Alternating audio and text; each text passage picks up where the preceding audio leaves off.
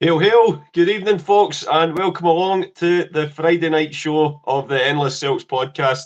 And for the second week in a row, it's the gruesome twosome of Anthony and Stephen with you tonight. Delighted to have you to be joined with you tonight, mate. How are you? How you been? It's Friday. The gruesome twosome? I'm not sure like that. I'm not sure like it. I'll have to think of another one, but no, I'm good, man. Bit of a tough day today for certain reasons, but I'm here going to talk all things Celtic and I'm looking forward to it. A few things to discuss, a couple of good talking points. So should be a good podcast on a Friday night with some tea and water. No more beer. What's going on? We're obviously in our training camp ahead of the Christmas party next month, mate. So yeah, I'm same as you. I've got my juice tonight. So yeah, clean living this month. Oh, by the way, I will come on to the comments very shortly. I know there's a few comments already in, but I need to share a few stuff first, so we'll get into that shortly. That's it. So first of all, before we go any further, let's look at the Super Six league table. If you could so kindly do that, Stephen. First place is Kieran. Second place, Mark Robertson. Third place, Anthony Dunn. You're still there, buddy. Fourth, Jamie McElduff. Fifth, William Dobbin. Sixth, Stephen Coulthard. Seventh, Alistair Jack. Eighth, Kevin Gallagher, and rounding off the top 9 is Joe Finley. He looks very tight at the top, and you're keeping the pace, Anthony. How you doing it, man? No, well, I think to be fair, Kieran, like you say, he's starting to pull away a wee bit there, but I think I would be fit a lot more up near the top if I would just accept reality and stop taking Man United every time in the Super Six. Just accept the fact that the glory days are over. That was I went with them on Wednesday night. I thought we won at home against Newcastle in the Cup. Stupidly took them last week in a 2-1 against City. But after 10 minutes, I'm going, what the hell am I doing, man? Just throwing points away. But what can you do? And but yeah, welcome along. And Stephen Coulthard as well. Just to let you know, I'm going to pick up the T-shirt tomorrow, so I will absolutely be with you next week. So that's something to look forward to. I know it's been far too long. It's just been crazy couple of weeks, but I will go up and collect it tomorrow from Ross's house and get that to you. But before we review the St Mirren game, Stephen, you could always say as well that everyone says, "Oh, we're just guys that do a podcast," but it would appear that you and Franco and Ross have got some mystical, magical powers of being able to see into the future. I'll just let you take it away with this prediction from Monday night show. 100%. I think this is the first time we've ever done a recap on a podcast, but this is what TikTok allows us to do. Fair play to William for putting this together. So kick back, relax, and enjoy a minute of us discussing. He's coming on in wee fits and starts for me, and he's desperate to get a goal. He needs a goal, and he's snatching at everything. And it's just one of the things with a striker. They go through these spells, and it looks worse, because he hasn't been getting that run in the team previously when he did look all right. He's still not getting that run, and his confidence is so low. He needs a goal for me to get his confidence back up. The dreams that you want to manifest, you are given those. So he's unfortunate. I don't think he scored this season. I totally agree with you, Ross. He's absolutely desperate for a goal. And you just never know. With strikers, he gets a goal, gives him that confidence, that wee monkeys off the back and stuff.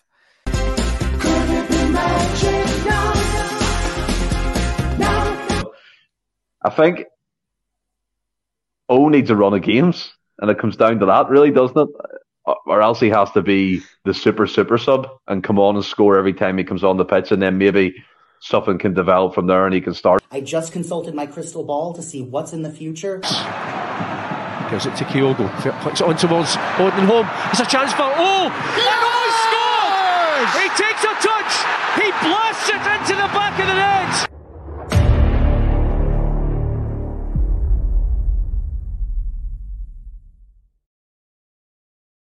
Absolutely sensational, mate. That's but kudos to you guys for your prediction. Kudos to Ollie for putting the wee video together. But that's it. As I say, we're on TikTok now as well. So if anybody's, all you youngins that are a bit more up to speed, knows how it all works, on you go. But batter in. I don't really know how it all works, but I'll leave it up to you guys how to do it. But Wally's absolutely brilliant with it. And welcome along everybody in the comments as well. Always great to see yous, and obviously get involved in the show. Stephen's in charge tonight. He'll be bringing up all the comments as well, and that will help shape the discussion. So we'll get right back to Wednesday night, Stephen. You'd obviously said on Monday night show, obviously mentioned the kind of decent form that St Mirren have been in this season, so weren't expecting it to be a walk in the park. We probably would have liked it to be a little bit more comfortable than what it was on Wednesday. But, we've said it in the group chat since Wednesday that it's one of those nights, they come up, they crop up now and again where you have to huff and puff, but it's most just kind of getting out of the way and getting those 3 points on the board. I mean, was it vintage Celtic? Absolutely not. But it's these types of games that win you leagues, and we've seen this in the previous 2 to 3 years under Postecoglou coming into this season under Rodgers. We kind of have that attitude, never say die, we never stop kind of mantra that goes around the club. And like you said there, Stephen Robinson, fair play to him. He has St Mirren well organised, well drilled. I think they're a very athletic side, very physical side. They've got good players. I mean, you look at that. Ryan Strain, the forward, I thought caused us a lot of problems when he was on the pitch. McMiniman, who got the goal, he came from Glentoran in the Irish League. So they've got good players in the team, and he's got the best out of them, and that's what a good manager does. And to be fair, he always gives us a tough game. When we play them, we might have an odd kind of game where we win 5 or 6, but it's very rare that we do against St Mirren these days. And look, it's testament to the management team who are in charge of that. But back to Celtic, like you said, Anthony, people may have been expecting a hammering or a walk in the park, but see, for me at the minute, getting the points on the board is what's crucial, and keeping that momentum going and keeping that lead, because it got cut to 5 points on Saturday, so we couldn't afford to kind of get ourselves bogged down thinking we're going to win 5, 6, 7 against St Mirren on a Wednesday night. So it was crucial that we kept the pressure on them, so to speak, and we keep winning games, Anthony. And like I said, these games are the types that make it champions at the end of the season. Once you look back on, like Ralston at Dingwall, Abada against Dundee United, this could be another one. Against St Mirren in the 82nd minute. So every point counts at this point of the season. Yeah, that's it, mate. I totally agree. I think it's we would love it, and most of the time, let's be fair, especially at Celtic Park, we do, kind of blow teams away, and we're very comfortable and assured on the ball. But we've spoken about that in another sort of podcast as well, about the fact that domestic teams setting up to try and have a go. I mean, I don't think St Mirren by any sense just had 10 men behind the ball and hope for the best. No. I think they at least attempted to play their game, and they obviously got off to a great start with the goal. We started to get a rhythm, got the goal through Turnbull, which we'll discuss about, and then we thought we were going to crack on. Obviously we've got the penalty to discuss as well, but then that kind of sort of started that momentum, and then it was just like you could definitely feel a bit of the nerves creeping from the stands onto the pitch as well. But we'll obviously talk later on as well about the impact that the guys from the bench made. They were crucial in getting us that 3 points.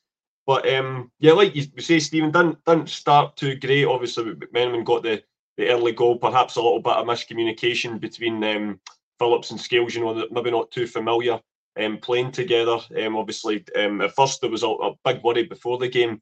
A lot of folk in the stadium, we were worried as CCV picked up an injury, but it was quite quickly confirmed that this was always going to be a planned absence game for Carter Vickers. Just don't want to rush him back too soon with too heavy a schedule, which is absolutely fair enough. And although maybe wasn't the best of starts, Phillips certainly proved his worth near the end, as we'll get on to. But we did respond pretty quickly through a wonderful strike for David Turnbull. As to be said, no goalkeeper in the world stopping that. We've spoke, I know you guys kind of quite forensically spoke about the shape of the squad on Monday night. It was a brilliant show. But we were talking about the midfielders that have got the chance to stake a claim now in Hatate's absence. David Turnbull's got to take all these opportunities that come his way. 100%. But if I circle back to the goal we conceded first of all, you mentioned Nat Phillips and Scales. Nat Phillips actually came out to the Johnson side, so left hand side, left Scales in there with a player. Taylor was in no man's land, and I think for me, Scales should have headed that ball away. I think he got caught underneath the flight of the ball. And you seen by Taylor's reaction, he thought that Scales was going to deal with that. He gave him a bit of words and stuff, but it was a pure goal. You can see McMiniman's about 5'6". He's not the tallest player in the world. He does get into the back post, and it was a good header, to be fair. Could Joe Hart maybe have done better? I don't know. He was a bit flat-footed. It wasn't the most powerful hitter in the world. But yeah, David Turnbull, I mean, look, he's one of these guys in the squad that can produce a moment of magic. And it's not doubting Turnbull's quality for me. It's the work rate. It's the other side of the game that I have worries about Turnbull. It's the closing down. It's the 90 minutes of pure intensity, getting in tackles and getting in people's faces. I think for me, he's a luxury player for Celtic. His goal was fantastic. Up left-hand side of the box, bang, right in top bin, nearly at the right-hand side of the goalkeeper's net. And you're right, their goalkeeper had no opportunity to save. That was a fantastic goal. He could do that. He's probably one of the best, maybe Palma, at shooting outside the box in the team. But he needs to take the opportunities. Obviously, Rodgers is trying the Wada. He's tried Turnbull. He's tried Odin Thiago Home come into the game. We're going to talk about that, obviously. But these players, like you said, need to take this opportunity while Hatate's out to make this position their own, because we can't be going into every game chopping and changing the 10. We need to have a settled midfield free with Hatate and, with O'Reilly and McGregor and someone in front. We can't keep chopping and changing, because like you mentioned with Scales and Phillips, they need to develop the relationship. And the only way you're going to do that is with a settled midfield free. But do I think Turnbull should be it? No, to be honest. As I said, he produces magical moments, but other than that, I think he's very non-existent in games. I think he does the same 360 turn that we see all the time, where he looks this way, comes in field, and either passes it back or whatever. But yeah, I mean, he's a like Ian McIntosh says here, DT is a luxury player, good against weak opponents. I think that's pretty well summed up in terms of that, and that's the way I'm sitting on it. I don't know about yourself, and obviously he's done some magical things. He scored some cracking goals, but other than that, he offers really nothing for me in a Celtic shirt. Yeah, I think it's. I mean, I think we all. There's no denying his. He's a cultured player, and very. He always comes across very calm and assured on the ball. But I'm inclined to agree with you, Stephen, on the fact that sometimes, and I think all of us at some point or other have brought this up on the podcast, that it might just be in those bigger games, whether it be a bigger game domestically, whether it be against say an Aberdeen or a Rangers, or it's certainly in Europe as well. He did, you couldn't imagine him starting against Atletico or anything like that in the Champions League. Well, you look at the Atletico game, Anthony. He brought on Bernardo. So he didn't bring on Turnbull. So that's it. Maybe Brendan himself sees him as more a domestic player rather than one for Europe, which, like you say, is almost ironic, considering that he's a bit of a slower player. He's a bit more cultured, takes a bit more time in the ball, might be more suited to the European game. But obviously, Brendan sees these guys day in, day out, and he'll make his judgments accordingly. And like you say, we've seen the good of David Turnbull, and I appreciate that this is maybe a personal thing, but it's something that's, and it's not something we can say we do it all the time, because penalty decisions for Celtic very rarely go, or it's not like, but it's something we get with any kind of regularity. But this is it's not just David Turnbull. He just happened to be the latest player to be guilty of it. But we've seen this with Hatate, and that this season, I mean, sure there maybe been some quite a few last season as well. I don't know what our success rate is for the penalty spot, but it can't be great compared to others. And I appreciate this is maybe like me going a bit over the score, and people will say it not, but. And I totally appreciate in the terms of like a penalty shootout or something like that. You can't, there's somebody has to miss in a shootout. That's just part of the course. But that's the last two penalties we've had, and we've not even got them on target, let alone the keeper making a great save. And it's something that really, really bugs me, our inability to regularly score for the penalty spot. And there's been times I've been quoted in the pub, and different levels of sobriety, Stephen, when it says, see, for me, I think it's a wage docking offence. It really does. Not your full wage, but I definitely think there should be. If you can't score for 12 yards with a free hit at a goalkeeper, for me, there's something that just doesn't stack up. And it's getting more and more regular at Celtic, and it really, really, as you can see, gets on my goat. Oh, it frustrates the life out of me. I mean, if you go back to the actual penalty kick, I don't understand why Godzic wasn't sent off. It was a clear goal scoring opportunity, and the ball was net bound. He literally saved it with his right fist. So I don't know why he wasn't sent off in the first place and down to 10 men. Because if that was us, John Beaton would be his red card would fall out, and he'd have to pick it up trying to get out that quick. But I mean, like you said, Celtic and penalty kicks don't seem to go. They really don't. And penalty kick takers. I mean, Turnbull. When I watched it on the thing I was watching on the stream, he actually showed the keeper where he was going. The camera caught him looking to the left hand side, so he's not, in my opinion, confident taking it. People say Kyogo, and I understand he's a striker and stuff, but I think if you give Kyogo too much time to think, he doesn't make the right decision.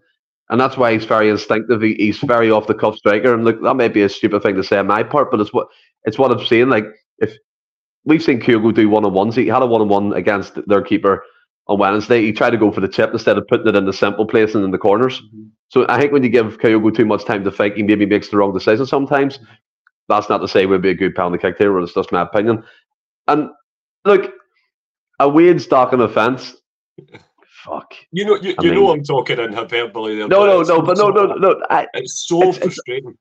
Yeah, I get the point of it, because you'd think in hindsight it's easy to score from that distance. Do you know what I mean? And it comes down to it as well. If we got that player with the whole cold nature of taking a penalty kick week in, week out, I don't think we do. We've seen it. Rodgers has changed it from a Tate to Turnbull, the different players, Palma, whatever, might get a chance, but I don't know what it is. And look, maybe threaten them with a dock of 30% a week if they don't score a penalty. You never know. But I do want to come to the comments here just for a wee second. Michael McDonald, man quit it in the pub. That's where the sun get most of their stories, and they call it source close to. Ian McIntosh, keeper red, Kyogo well. Showed him how it's done, 100%. Rebel 95. Joe Hart knows how to score for a penalty. I've seen that clip going around Twitter today. But it's like two out in the European the Champions League as well, obviously. It's just a conundrum for. It's not just this season or last season. Actually, this has been throughout the years. Like, I asked the question on the podcast a few weeks back. Can you tell me the last solid penalty kick taker we actually had who scored maybe 6 or 7 in a row? I can't remember. I suppose the fact he was only there the one season, you can't really. I think obviously last year, after Juranovic missed in the Bernabeu, and after that, I don't think Aaron Moy missed any. But he was only there one season, so you can't really say. But how many did he score? Like two or three? Something like that. But I would say that, like Juranovic, up until that penalty in the Bernabeu, he always looked. You're always quite confident it was going to go in. I mean, you even think Jota had a couple last season and they went in, but they weren't the best of penalties. They kind of went under the goalkeepers almost. But I appreciate you obviously can't. Alan Shearer even missed a couple penalties in his career, but it just seems to be more regular with Celtic than most clubs, and it's definitely a bone of contention with me. But it's weird, though. It is strange. Yeah. Strange phenomenon, absolutely. With regard, that's which brings me and your comments there, Stephen, swiftly seamlessly brought us into the next part. My favourite subject. I'll try not to rant about it as much as what I did last week, of course, but I'll try and keep it at least topical this time. Like you say, red card offence potentially for Gogic with the penalty, and then of course Celtic were if we're going by modern day standards, denied an absolute stonewall penalty in the second half when the St Mirren defender, whose name I can't recall from it, just isn't even looking at the ball and blatantly puts his hands and shoves Kyogo in the penalty box. Now, considering it's John Beaton and his assorted team who couldn't get the whistles in their mouth and into John's earpiece quick enough last week at Ibrox, how that wasn't even looked at is, it kind of beggars belief, quite frankly. And again, Ross brought it up in the group chat as well. It's just this absolute lack of consistency yet again.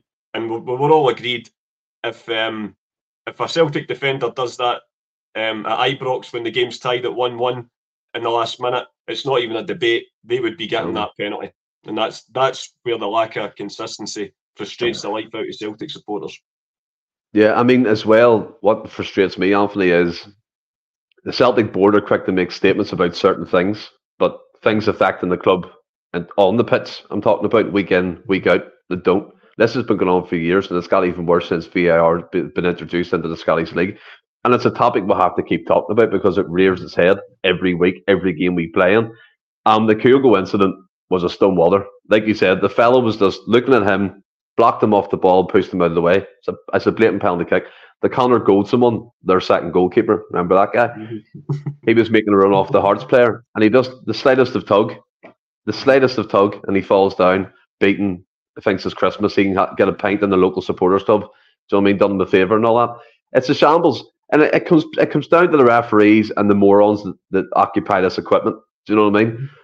I was listening to the Talk Sport.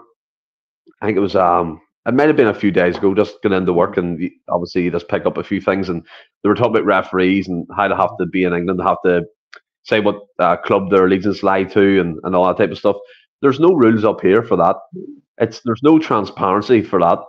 Do you know what I mean? It's shambolic from top to bottom, and especially in Scotland, we aren't fit to control it. There's the as you said, the inconsistency is incredible. A team has went over 63 league games without conceding a penalty kick. You know who I'm talking about. And utter shambles. If this doesn't, I'm going to be honest, if this doesn't point out cheating on a wide scale, I do not know what has to happen in Scottish football. There's too many decisions that go for a certain team and the others fall by the wayside. Now, I'm including the other 11 teams in the league at this point. One team gets a different rule, the others have to abide by another. And look, people say conspiracies. People say whatever, we're paranoia, all that type of stuff. It's not paranoia or conspiracies when you see it week in, week out. It's an absolute shambles, and it riles me up talking about it. Like you last week with me. I know I was going to say it's almost like we've swapped sides this week. Yeah, but it's shambolic. I just don't understand how this can be. Like if you look at the governing bodies, right? How can the UEFA or FIFA, who oversee VAR, who brought it in, implemented it across the associations, how can they look and be like, that seems to be going well in Scotland? Like, why is there no other authority looking at this going, what's going on? I mean, obviously I'm painting a large scale here, but you look at Tonali at Newcastle. He got done for betting, and a teammate of AC Milan got done for betting. And look, we don't know what they betted on, but they did bet in sports. Who's to say these referees aren't doing the exact same fucking thing? Do you know what I mean? Because there's suspicious stuff going on week in, week out in Scotland, and I don't know why it's never been pointed out. Obviously, I really don't. There's a famous quote in I think it's Alex Ferguson's first book. I'm sure it's either Inter Milan or Juventus that they're playing in a European game, and basically it says after that there was something that he got a phone call from someone pretending to be an Italian journalist. I think he worked with one of the local gazettas, and he basically told them in the run up to it, says, that doesn't matter what you do, like the referee's bought essentially for this game. And obviously Ferguson just didn't really pay much attention to it. And but before the journalist hung up, he went, that's the difference between you sort of say like the British teams and the Italian teams or whatever. He went, you guys over there can't believe the game is corrupt, and he went, but over here we can't believe it's not corrupt. That's it. The corruption's just it's par for the course for these people. And I think in terms of the VAR, I think you're bang on in the sense that VAR's been a complete and utter failure. I think across the board, it's a disaster down in England as well. And I don't think referees. In terms of the competence, I don't think there's really any difference. I think the English referees, I don't think they're any better. But the problem is, but you can't be accused of bias down there, because, like you say, if you're just say, for example, a Liverpool supporter, not only can you not referee Liverpool games, naturally, you also can't referee Everton games. You can't referee Tranmere Rovers games. I think it maybe probably even docks you from playing against certain other of the big clubs as well. So there's that, and I know people say, oh, it's population and all that, but I always bring it back to, well, how is it never an issue with and if you look at other countries the same size as us, Sweden and the other Nordic Belgium. states, Belgium, there's never, it doesn't Yeah. raise its ugly head. I think we all know why it doesn't, but as Anthony, I said, see another thing. Sorry, I'm not cutting you off or anything. Don't do a what moment like Ross done. what is that? But what is that? But referees in other leagues are held accountable for the mistakes they make. Referees over here don't. Over here, I'm in Ireland, but in Scotland, they don't get held accountable for anything they do. They don't get demoted. They don't get anything. If the heat is on a referee, they'll maybe put him in the championship, but the next week again, he's refereeing a top SPFL game. So there's no accountability at all, and week in, week out. And although they're part time, they're well paid. Some of these referees are really well paid, and they know if they make a mistake, they could either be just put in the VAR room or just give another game. There's no accountability up here, and that's one of the reasons why they get away with it. Yeah, well, you look at the incident, the Rangers Livingston game a few weeks back in the Cup. Blatant foul, not picked up by Willie Collum, even in the VAR, having multiple opportunities to have a look at it. Awful decision, absolutely. He must have been the only person on planet Earth that didn't think that was a foul.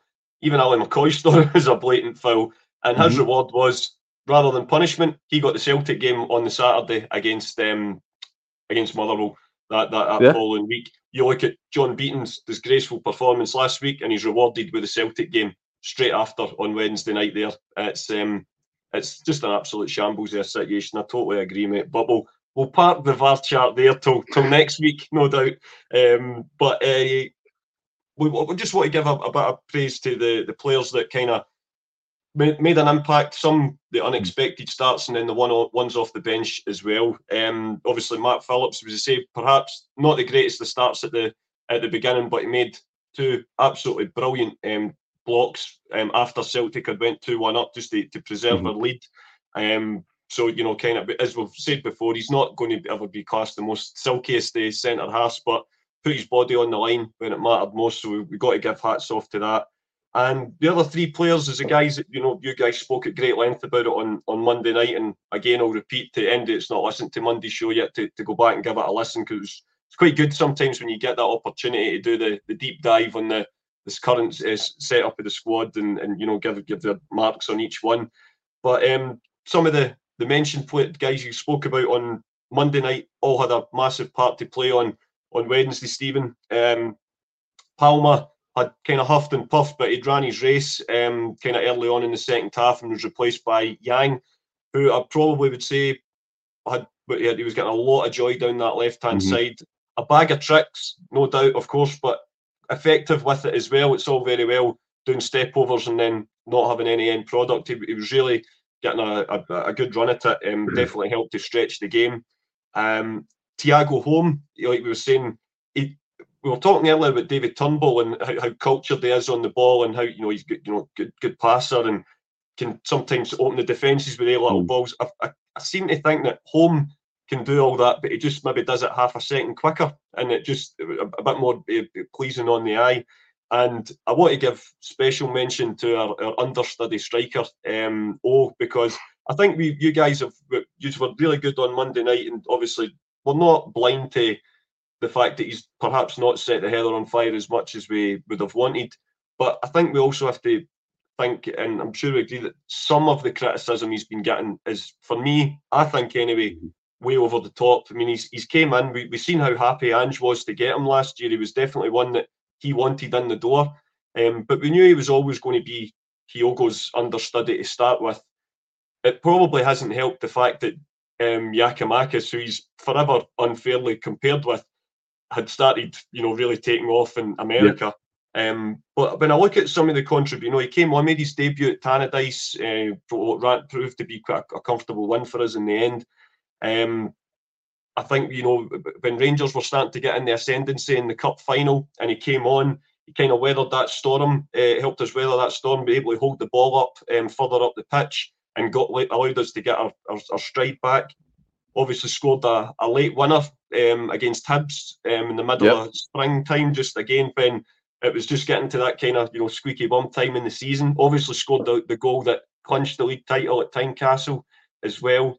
And I think we've all said that it was almost after Jurgen Klinsmann had came to see him at Rugby Park. I don't know if something's happened, and he always, it seemed like he was trying too hard that day, if that's, such a, thing can be levelled at a player. And his confidence for me just seems to be shot ever since. What I've always kind of said in his defence is, at least he's not hiding. He's always looking for the ball when he comes on. And, he's been getting into the right positions and stuff, but sometimes with a striker, like you're saying, especially when he's not getting a run of games, it can be frustrating. And maybe, taking that little wee half second for a wee bit more composure, and he's kind of snatching at, attempts as well. And but I have to say, he took his goal absolutely brilliantly on Wednesday night. I was absolutely delighted for him. The way he moved to receive the ball for home was brilliant. Took the St Mirren defender out the game and gave the goalkeeper, who had a brilliant game up until then, it has to be said, absolutely no chance whatsoever. And we're hopeful. But we're not saying that he's going to be starting games whilst Kyogo's in the form that he's in, but hopefully that'll do him in good stead for as the season goes on. Yeah, I mean, I'll go back to Yang first of all, and I'll finish with but Yang for me ended Mikey Johnson's Celtic career, and I'm so happy. I'm so happy, man. And that sounds harsh, but I'm absolutely buzzing. I thought, like you mentioned, his end product. What I noticed about him against St Mirren was he wasn't overdoing things like he was doing the first couple of games when he was coming in. He was taking it to the byline. He was letting it run out for a goal kick. He was cutting in. He was hitting a few shots. He was taking the player on, getting crosses in. So the end product, that they must be working on that and training quite a lot, because I thought you could see the development of that side of his game. I thought he was very direct. He tortured their left back, let's be fair. And like you said, done a couple of nice step overs, but something was coming off the end of it, whether it was a pass, whether it was in the box or a shot off the keeper. So I think he needs to feature a lot more. I think he's what we're missing, a player who can eliminate opponents and do it on the regular basis. Palma, like you said, huffed and puffed.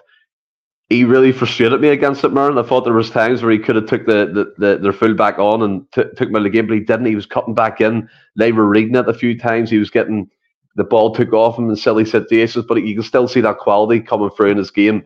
I think you mentioned cultured. I think he's very cultured on the ball. He has an eye for a pass. He's a really good deliverer from a free kick in the corner. So he done okay. Thiago Home, I thought was excellent when he came on. He kind of disappeared after the whole red card in Champions League, but I think he got an injury and he only came back recently. But I think you made a great point that I didn't really pick up on. He's a bit quicker than Turnbull, doing things and laying the ball off, and he's very industrious. What Turnbull isn't. He's work rate. He can work back the pitch. He can work up the pitch. No means like that number 8, but he's not afraid to get stuck in as well and put a few tackles in. Albeit he got sent off against Farnell, but his heart was in the right place at that time. But his layoff, I thought, was magnificent. That Dio, and like you said, peeled off their defender. Their defender thought he was coming out of the box, but he peeled away from him, made the run. And do you know what I loved? And this probably sounds stupid. It was like a finish you would see in the Champions League. Just rattled it, bang in the top corner of the left-hand side of the keeper. And it was like a brilliant finish because it was instinctive. He took it, a couple of touches out of his feet, and the keeper had no chance. And it was absolutely delighted for him. And I hope that kick-starts him getting a couple of goals or even a run with Kyogo. Like, he finished the game as a 2. So maybe Rodgers can look at doing that more and coming onto the pitch, affecting games that way. I thought it was a brilliant move by Rodgers as well to bring him on and try and impact the game. But yeah, the players that we spoke about did make an impact, and I'm happy as long as that trend continues, and it has to continue for me into European football. Do you know what I mean? It has to show that aspect of it as well. But yeah, I thought while he was on was fantastic, and Yang for me was my man in the match. I know he was only on for 35 minutes, but he done the most out of it, any player there, in terms of trying to create something, trying to play off the cuff, and I'm really excited by what I'm seeing of him so far. Yeah, they definitely looked the part, and I think there was just a split second with the crowd when they thought, it would just be poor O's luck if that shot had rebounded off the crossbar or something like that. But when the net bulged, it was absolutely fantastic, and as I say, delighted for him, and I hope that kind of can gee him up a wee bit. And again, we spoke about it at length last week as well about Brendan Rodgers, the man, not just the manager. The way he can look after his players, and his post-match comments again just shows you why so many players wax lyrical about him. He's made it quite clear that of course he's got to work on his game, and that goes without saying, but recognising what he brings to the team as well, which was great. Anthony, can I just say something here? Monty's come in a few times, and I've seen his comments, and I'm not ignoring you. He obviously, after my comments there about the squad players, are you happy accepting underachievement, Stephen? No, 100% not, Monty. But regardless of what I said in the past about Champions League, we'll have to credit the players who come off the bench against St Mirren because they made the impact in the game. They, in an instance, they won the game. Was a substitute in that aspect of things. So we didn't underachieve in that game. We got the 3 points. But look, buddy, my points and my values and what I say about European football does not change whatsoever. And I'm sure you'll see it again from me in the future. I always want Celtic to do the best and be the best. And I've made my point about signings clear and stuff like that. So none of my points are changing. But I have to credit Yang, have to credit O, and give them players, praise because it did really well and they come on. Yeah, but I think it's like the cut. But it's something that often gets flung at Celtic in Europe or anything. And when we say you can only beat what's in front of you, us as a show, we can only comment on what we've seen. And it's been a result on Wednesday night that's where players that haven't featured as regularly as others have come on and helped make the difference. So that's the way that the discussion's got to go, I suppose. But as I say, time will tell if they cement a more regular place. But that's a good thing about having a long season. Everyone's got to play their part, and what we hope more debates to come. for better days to come. Here's hoping. But yeah, Stephen, that kind of rounds off the match on Wednesday. We obviously are going to do it. We know and we appreciate. I know there's maybe a lot of people want to know our thoughts on another big subject that's affected the club this week, but we've decided to leave that one to the end, just to kind of let the football do the talking first. I'm sure he'll be ready to go, no doubt. So just before we get on to the events of this week, we're obviously the games they never stop. They keep coming thick and fast. Another away game this weekend. Another early kick-off. I'm sounding a bit like Jurgen Klopp there, aren't I? I really need to knock that on the head. A game's a game. Just get on with it. We've got a trip up to Dingwall tomorrow to face Ross County in the early match before obviously we then fly out to Madrid for the big game against Atletico in the return match in the Champions League group stage. But first things first, massive game at the weekend, obviously with the bootleg Rangers not featuring this weekend. They're obviously in action against their wee cousins in the Cup semi-final. So there's a chance us to put a little bit of pressure on. Well, a chance of a bit of pressure on is a good chance, isn't it? Obviously, we're going to restore, hopefully, the lead that we had, albeit the 8 points instead of 7. But you mentioned the away trips, mate. Hank Rogers himself is getting fed up with it. He's even asking questions and wants to know why this is happening. It's been 7 odd years now where we've been just messed up with fixtures like this. I know he was more referring to the game of Christmas, but I'm sure all of it adds in. It seems to be a never-ending away fixture list that we have. I think we've been home maybe twice or something in the last however many games. It's mental. But look, a trip to Dingwall can present a number of challenges. We've seen it ourselves, tight games. Ralston, like I mentioned at the top of the podcast, who saved us in the 97th minute, I think it was, that game, and the crowd went mental. Malky Mackay is one of these managers who you don't know what you're going to get. You think they're an attacking side, but then they set up defensively against us. So, look, it's a game I look forward to, but it's a game I hate watching on TV because the camera angles are absolutely abysmal up there. They're abysmal. The cameras are so level with the pitch, you can barely see anything that's going on. But I'm looking forward to it. It's a lunchtime kickoff, and then you said we're flying to Madrid. Jeez, imagine Dingwall to Madrid, eh?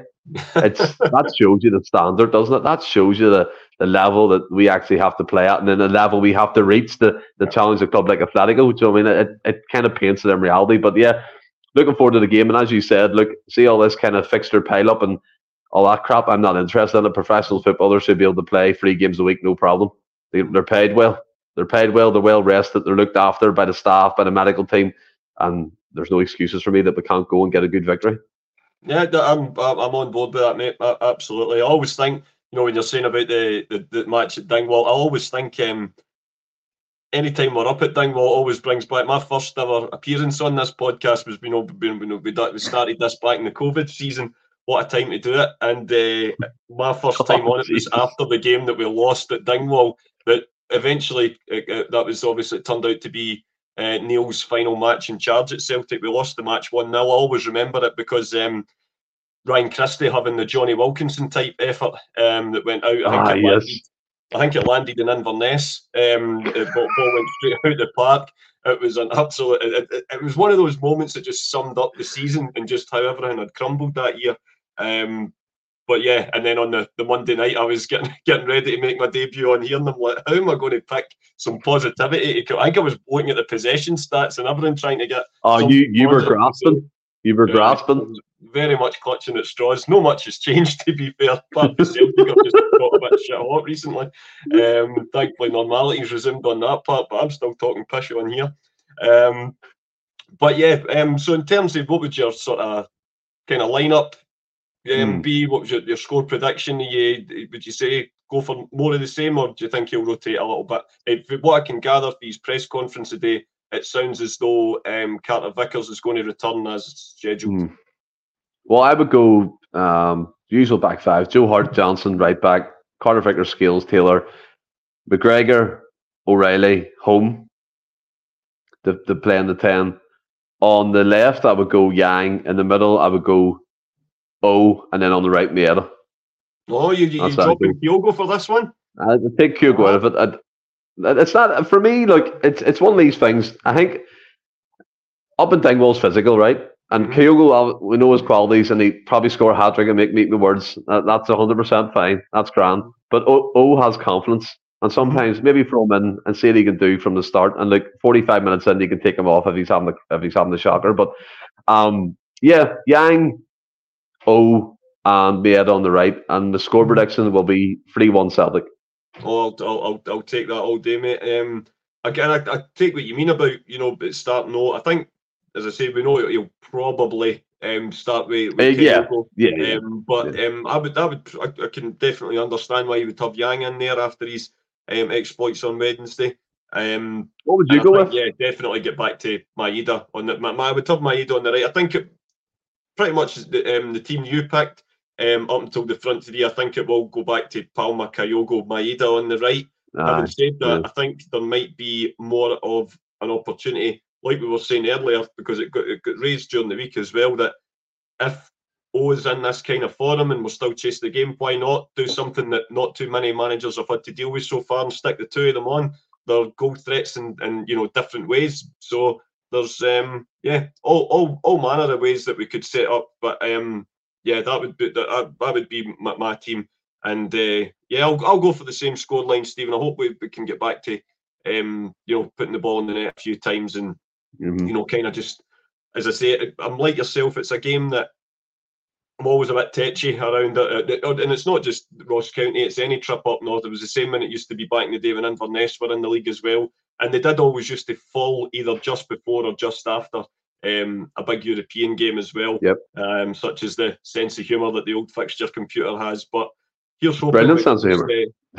It's always one of the get it out the road games for me, and especially with the fact that we're managing to get to play it before we hit the real depths of winter. Let's just get up there, put on a good performance, and hopefully get the result that we're looking for. So that's pretty much the football side of things taking care of, Stephen. But I thought maybe folk would be worried that we're not going to speak about everything else. But I think we absolutely have to. I think that goes without saying. It's been a big eventful week off the park with Celtic in terms of the ongoing situation, shall we say, between the club and the supporters group, the Green Brigade. There had been obviously a suspension of access to away tickets that were led to believe for the past few games there. However, it's now manifested itself into a home ban as well, and there does not seem to be any kind of timeline for when there could be a possible return. The this club have cited several incidents, and I have to say there was plenty of Palestine flags on display on Wednesday night, and there was certainly no intervention from the police there. So you could say that it's joined up thinking, although I think we all agree that this, however long the crime list is, I think this kind of ongoing situation in Gaza certainly concentrated minds on this subject. But in their statement, Celtic cited several offences that have led to this, and this sort of indefinite ban. The Green Brigade have, replied, as is their right, I suppose.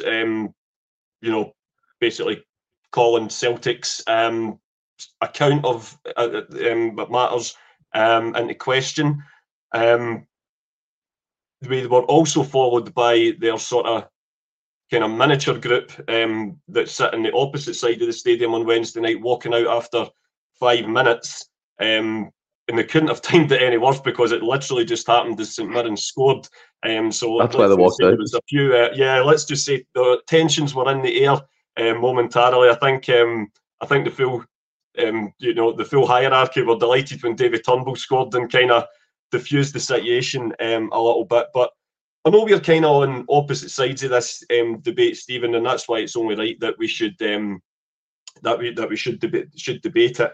I think we can both agree, no matter what the situation is, it's not great to see. It's not great that we're having to talk about it, because we would rather it wasn't a topic that we had to talk about. But such is life, that it is. As I say, I was there on Wednesday. 111 wasn't empty by any means. It was a lot more sparsely populated. And there was definitely, it certainly wasn't as densely packed as what it was on normal games. Do you see any end to this, where anyone really comes out smelling of roses? It's not good to be talking about a split between some support and the board. We all know we're not blind or naive enough to think the board are the correct party in this. There's mistakes, obviously, on both sides. That's fair enough to put their statements out respectively, and they've said what they said. I think for me, you mentioned the Palestine-Israel thing. Look, as a podcast, we're not going to go into the political side of it and all that kind of stuff, but we kind of know what everyone's thinking, and that's fair enough. But I think for me, this has been a smokescreen, because they know the Green Brigade's very political viewed. Obviously, certain things have happened in the past, statements, banners, tifos and stuff, kind of talking about situations happening in different countries, and including Ireland, where I live. So it's been well publicised that the Green Brigade believe in freedom of speech, and I certainly agree with that aspect of things. I'm all for that, protest and however, and airing people's voices who otherwise can't be heard in mainstream media. And again, that's all well and good for me. Looking at the current situation, I just think, especially Rodgers coming back as well, it's kind of a bad thing to do, isn't it? There obviously wasn't any compromise from either party here, and the Celtic board have taken it upon themselves to indefinitely ban them from away and home venues at the minute. And look, I don't see an end to it. I think there's a lot of people who would like to see the back of the Green Brigade. Look, again, they're entitled to their opinion. I wholeheartedly disagree with the stance that the Celtic board have taken this, and that they've cited 7 incidents. That's fair enough. That's 100%. But it's only really ramped up since the whole Palestine and Israel conflict has kicked off big time. And that conflict hasn't just been happening in the last month. It's been happening for 62 years in that country. So it's been happening ongoing for years and years and years. So it's only, in my opinion, the board have took this opportunity before a UEFA or a FIFA come in and intervene in terms of what's been shown at Celtic Park, whether it's Palestine flags or, again, banners aiming statements at different political organisations or countries. I don't agree with it. I think it's censoring support. I think you should be allowed to speak your mind. And look, we all know there's songs and stuff that shouldn't be sung and all that type of stuff. That's fair enough. Do you know what I mean? But protesting, acknowledging, Michael McDonald put it perfectly, acknowledging innocent victims from both sides.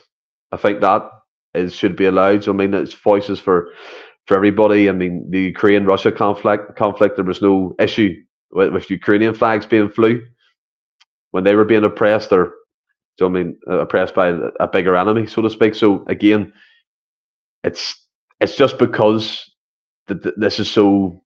How would you describe it, Anthony? What's the great word to use? It's so thing with everybody. A contentious issue. Mm-hmm. It's a really contentious issue, no matter what side you're on or who you speak to, and I don't know. And the whole thing with Leila Bada, I suppose they had to make a stance in some shape or form as well. He had a meeting with Brendan Rodgers and things like that. The Israeli national team manager calling Celtic anti-Semitic was absolutely outrageous, disgraceful. I know we both have our gripes with the board on certain issues, but I think they were very quick to respond to that, and they dealt with it very quickly. It's I don't know if you've seen it, but basically Celtic have responded and quite with very, very few, but basically completely condemning what the Israeli national team manager said, and rightly so. Celtic never has been, none ever will be a club that's anti-Semitic. Anti-Semitism's one of many cancers, sadly, in society. But yeah, Celtic certainly do not are not classed as associated with that. See if I come back to it as well. Yep. The spokesperson, whoever it was, did the right thing and released that statement, albeit Celtic didn't release it in any official media channel, which again is strange in my opinion. We're meant to back up the club. We say we're a club open to all, but it doesn't feel like that to me at the minute. And that's being 100% honest. It seems like they pick and choose what they want. Do you know what I mean? It's like, come on, like let it in. And I think Pam said it there. They're saying no.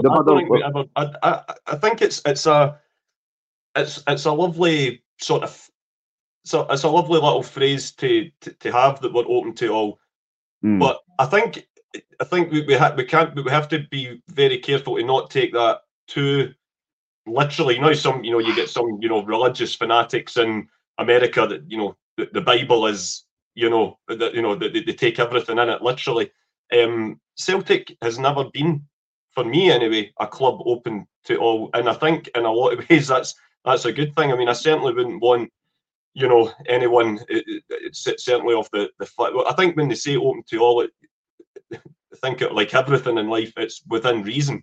I certainly wouldn't want any far right lunatics spouting their poison online or anywhere else, and then feeling that they can then rock up to Celtic Park, or closer to home, anything with far right groups like the BNP or anything like that.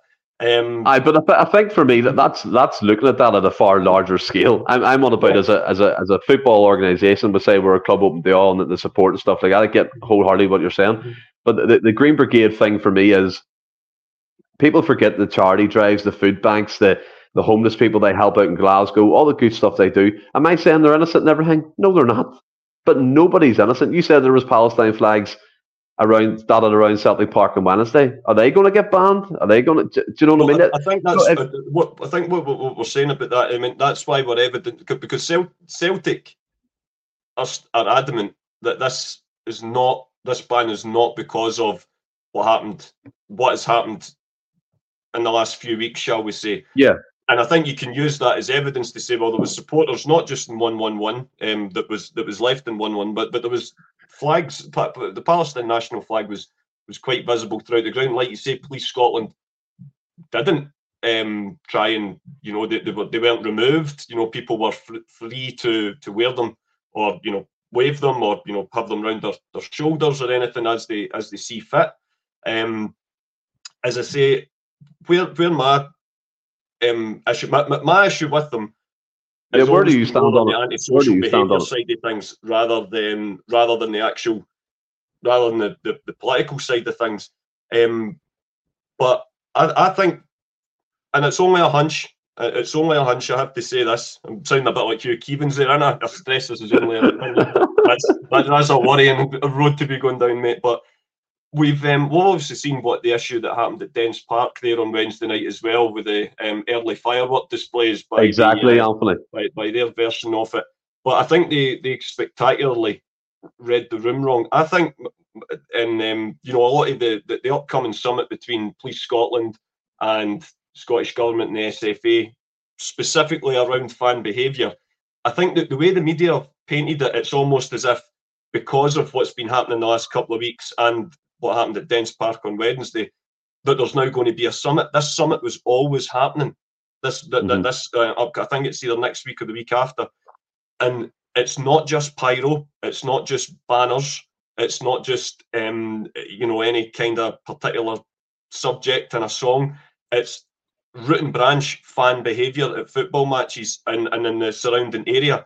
It's talking about and it's proved unpopular the subject in the past, but I think more and more now this issue of strict liability. Strangely enough, you've took the words out of my mouth. The topic of strict liability is raising its head again. Due to the, what does that mean, Anthony? I don't know what that means. It's been more an issue in England, but it is happening more and more. We've seen it pre-COVID when there was quite a few incidents where bottles were being thrown on the pitch, and it was happened at Easter Road quite a bit as well. Jumping the advertising boards to try and attack players and things like that. And obviously Hibs acted quickly and closed that little corner down. I think it still is closed as far as I'm aware. And I think clubs are trying. My hunch is that Celtic are actually trying to get ahead of the game on this, because I don't think anyone wants strict liability, but I think it's coming down the road in some way, shape or form, whether we like it or not. And what I would say, if anyone that's not quite aware what it means, strict liability would essentially be misbehaviour of supporters, the club being punished for it. I think we've lost Stephen momentarily there. Did some connection issues? Hopefully he's back. You okay? We're back. It would essentially be the club would be punished for the actions of supporters, so that could result in anything from fines to sections of the stand being closed off, and it goes up like everything else, full blown stadium closures, right up until points deduction. It's not something that I think any supporter would want to happen. Mm-hmm. But I think in some form of it, it's starting to gain a bit of traction. So for Celtic to be addressing it head on, and regardless of what anyone says, but for me, we know, and I'm sure Ross won't mind me using his opinion here. Ross is very much off the. I'm not a fan of them, as you know, but Ross is very much of the. Not Michael. Every comment is as well. This is a show where differences. It's a show open to all. Yeah, that's it. We like to think this is a platform where all fans are able to express their views. I know there's going to be, we've seen it already. There's guys in the comments that are very much on the side of the Green Brigade. There's other folk that aren't, and that's absolutely fine. For me, and Ross says that he's totally of the opinion that they believe that they're bigger than the club, completely. And I don't just mean that. He's absolutely of that opinion, and that's why one of the reasons he's not a supporter of them. I'll concede that I think that opinion it's still a matter of opinion. However, the statement during the week there, for me, undebatedly now means that group of fans think that that certain rules don't apply to them the way that it applies to other supporters in the stadium. They essentially said, we're following the rules that we want to follow, and to hell with the rest. And Celtic, they're using the rope that Celtic, if Celtic are giving them a rope to hang themselves with, for me, they're very much going in that direction, because Celtic have now got all the evidence they want to go, listen, we've tried, and I know you said in the group chat that we want Celtic to, you would want Celtic to try and diplomatically try and resolve this one way or another. But I find for me it's very similar to almost like the ticket issue with Rangers at Ibrox. What Celtic have been down this road for years and years now. It started off, I mean, I've been sitting in 1-1-1 for years. I've seen it grow from, a young group of boys, and then to grow into what it has now became. And I think Celtic, for long and weary, were aware of some of the issues that come with it, but they were prepared to put up with that to a certain degree. And we've been down this road with bans, fines. There has always been, sort of discussion between the board and the Green Brigade in terms of, allowing them in to set up displays and things like that.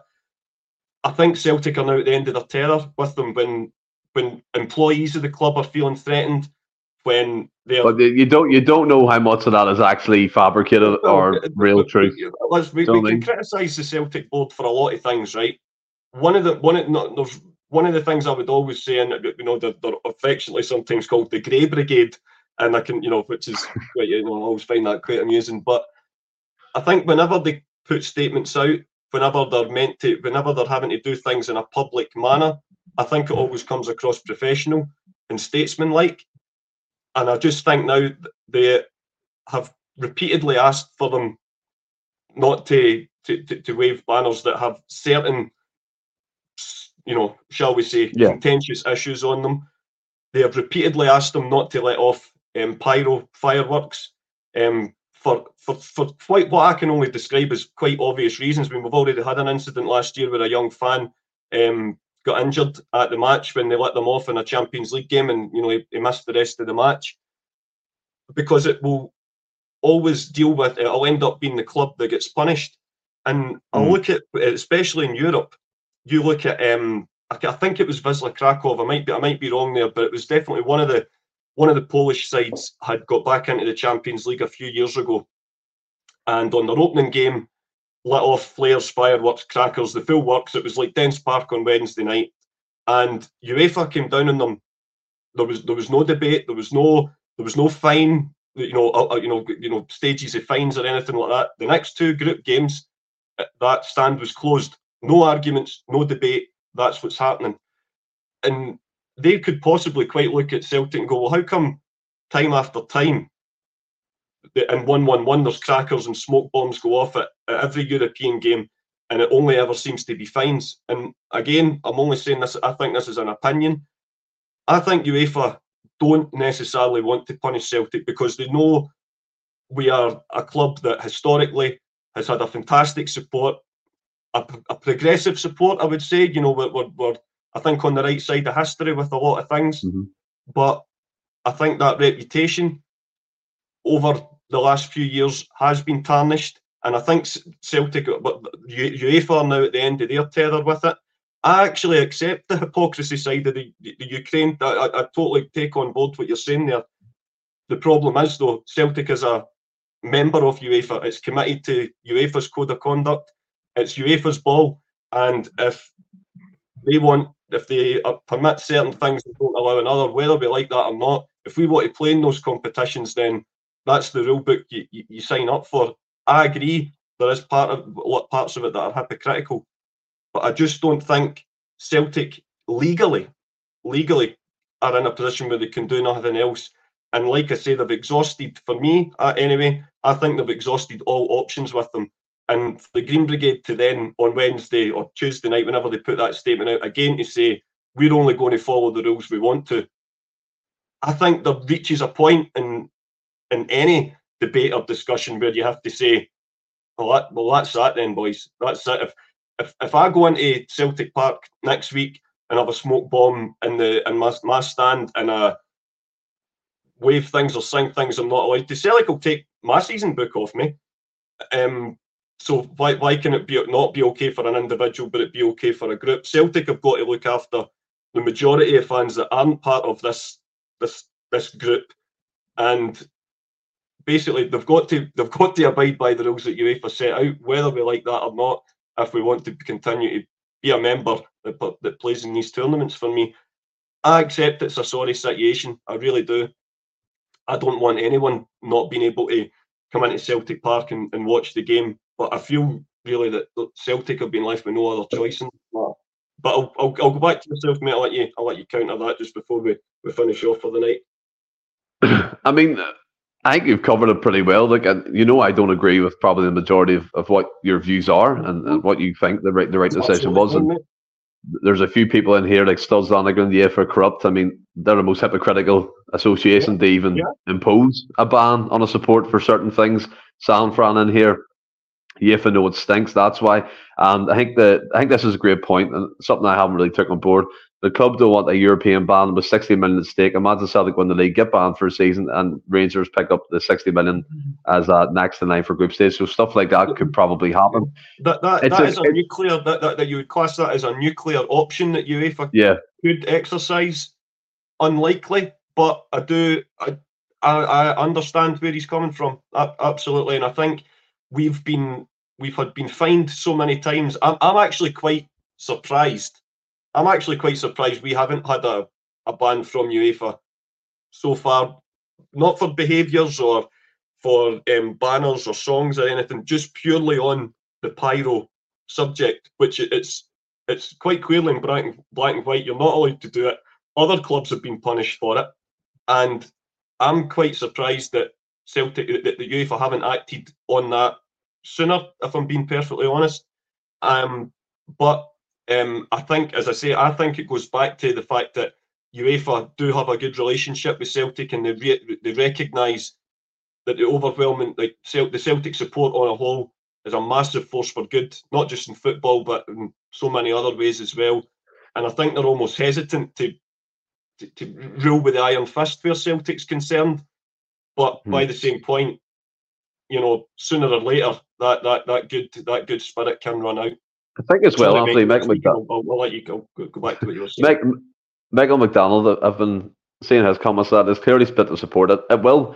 Yeah. A lot of fans are divided. People recognise the good stuff Green Brigade do, also recognise the bad, and then there's people who just aren't for them, and that's fair enough. And you mentioned the boys group, I think they're just really starting out as an ultra form, and probably not the best kind of decision to put up a police banner that had nothing to do with the relevant situation, and then ditch after 5 minutes. But I get their point.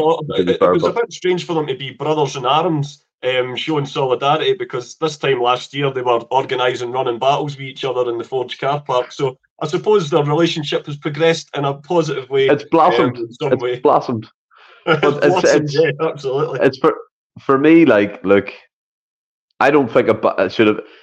Any supporter should be banned unless it's something madness that they've done. Do you know what I mean? It's for banners, singing, freedom of speech. I'm all for it, but again, I take the points on board that maybe I'm a bit naive in the fact that the UEFA could come down hard and we get bans and stuff. And you see now at Dens Park, they'll get let away with that. They won't get a fine for that. They'll be tap on the wrist and that'll be it for them. But we're held accountable to a different level to other teams in the SPFL. Look, we have to cope with that. And I do hope, from my point of view, that there is a solution. I don't see it anytime soon because we all know, as I said, the Green Brigade's beliefs.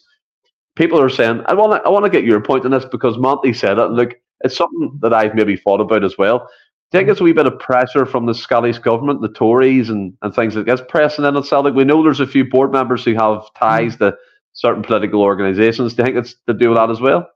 Not on the Tory side. I mean, for as much as the Holyrood electoral system paints a false image of how strong the Tories are in Scotland. There's I can't remember how many seats they've got, but it's way oversubscribed due to proportional representation. The Scottish Tories, apart from the absolute loonies that'll still think Douglas Ross is as good a political leader as he is a linesman, they don't.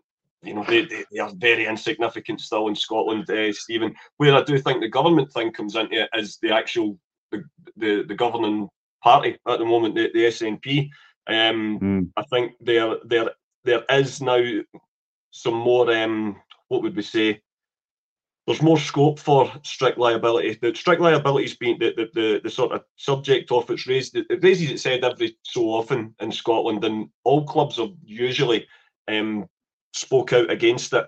But I think there is and you would certainly never get. I think that it's a lot of these things are political footballs, especially around election season. But for me, I think that there is some kind of there is a chance that the government, not the Scottish Tories, but the Scottish government could be putting pressure on it because there is no doubt, and it's not just Celtic. I have to state that, and it's actually not even just Rangers.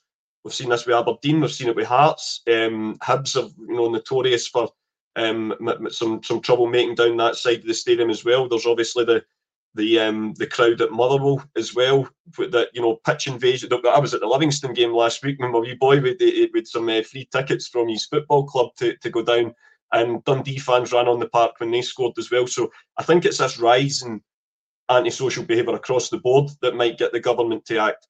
But that's why I think that this summit, I think that it's been misrepresented in the media that it's because of the fireworks at Dens Park and Celtic fans putting up waving Palestine flags that this summit's been arranged to, you know, cure all ills. It's not the case. This summit was always happening. And I think perhaps this might be something that is coming down the road. And Celtic, I don't think any of us would want it, but I think there's perhaps more support for it than what there has been previously. And we know that it only needs, you know, the 11-1 voting system. It's, you know, it's very delicately balanced. And, you know, I think Celtic would just have to be prepared for that. And I think that's why perhaps, and as I say, I've got nothing to back this up with facts or anything. It's just what I think, you know, reading between the lines, this might be something that Celtic are trying to preempt coming down the line. As I say, I would rather a more. It's awful to use the term peaceful with regards to a footballing issue, with regards to, you know, the disgusting things that are happening over in the Fives, but hopefully a peaceful solution of some sort can be found. But like we say, this looks like it might be something that drags on. It does, mate. And as I said, I hope there is an end to it. But it doesn't seem like that anytime soon. That's it, my friend. But lo and behold, I'm sure no matter that there might not be Green Brigade behind the goals tomorrow, but I'm sure whoever's all going along will roll the boys on to what we hope is a positive result on the football matters, and we can get that cushion at the top back to where it belongs. And good luck to the boys tomorrow on the park, and safe journey to everyone that's making the trip north for the match. But in terms of the podcast tonight, Stephen, we've covered a lot of things tonight in a relatively brief hour and 12 minutes. But, you know, me and you, we never shy out a conversation. Have you enjoyed it? Yeah, mate, 100%. Like Monty was in at the comments there right at the start, asking about this, and I knew it was coming, so I'm glad we covered it and covered it quite well as well. So I mean, everyone gets involved, and Michael McDonald, the support's divided, but as long as we're not divided supporting the team, winning games of football and stuff like that, then we're fine. Oh, absolutely. That's it. Regardless, that'll always be the most important thing. And I hope, you know, there'll always be. I'm assuming Monty will definitely be one of them. But we know Monty's a valued member of this community. But I know it won't just be Monty, but there'll be a hell of a lot of others in the comments that no doubt have disagreed with my views on it. It might be the same, vice versa. But if you're a Celtic supporter or even just a football fan in general, you'll always be welcome to share your views on here. So thanks again to everybody for tuning in, for getting involved in the discussion. We hope we've found something that you've maybe found amusing or interesting to take forward. And if you have enjoyed it and you haven't subscribed yet, by all means do so. And you can check us out. I'm sure Stephen's got all the links there. If you want to watch us on YouTube or TikTok as it is now as well. We're everywhere, Stephen. Absolutely everywhere. But I'll leave it to your good self to do the famous sign off, and we'll be back on Monday reviewing our trip to Dingwall at the weekend. 100%. You mentioned TikTok. That's a quick refresher. As anyone wants to find us, as I said, the community's grown on YouTube. Let's make it grow on TikTok. So there it is, at Endless Celts. Literally just go on your TikTok search bar, Endless Celts, and you'll find us. There's more videos than this up now. William's been absolutely incredible with them. Some funny things, some good things about Rio Tate, and you've seen the O1 at the start of the podcast. But as Anthony said there, until Monday, everybody, stay well and keep safe. Hail, hail.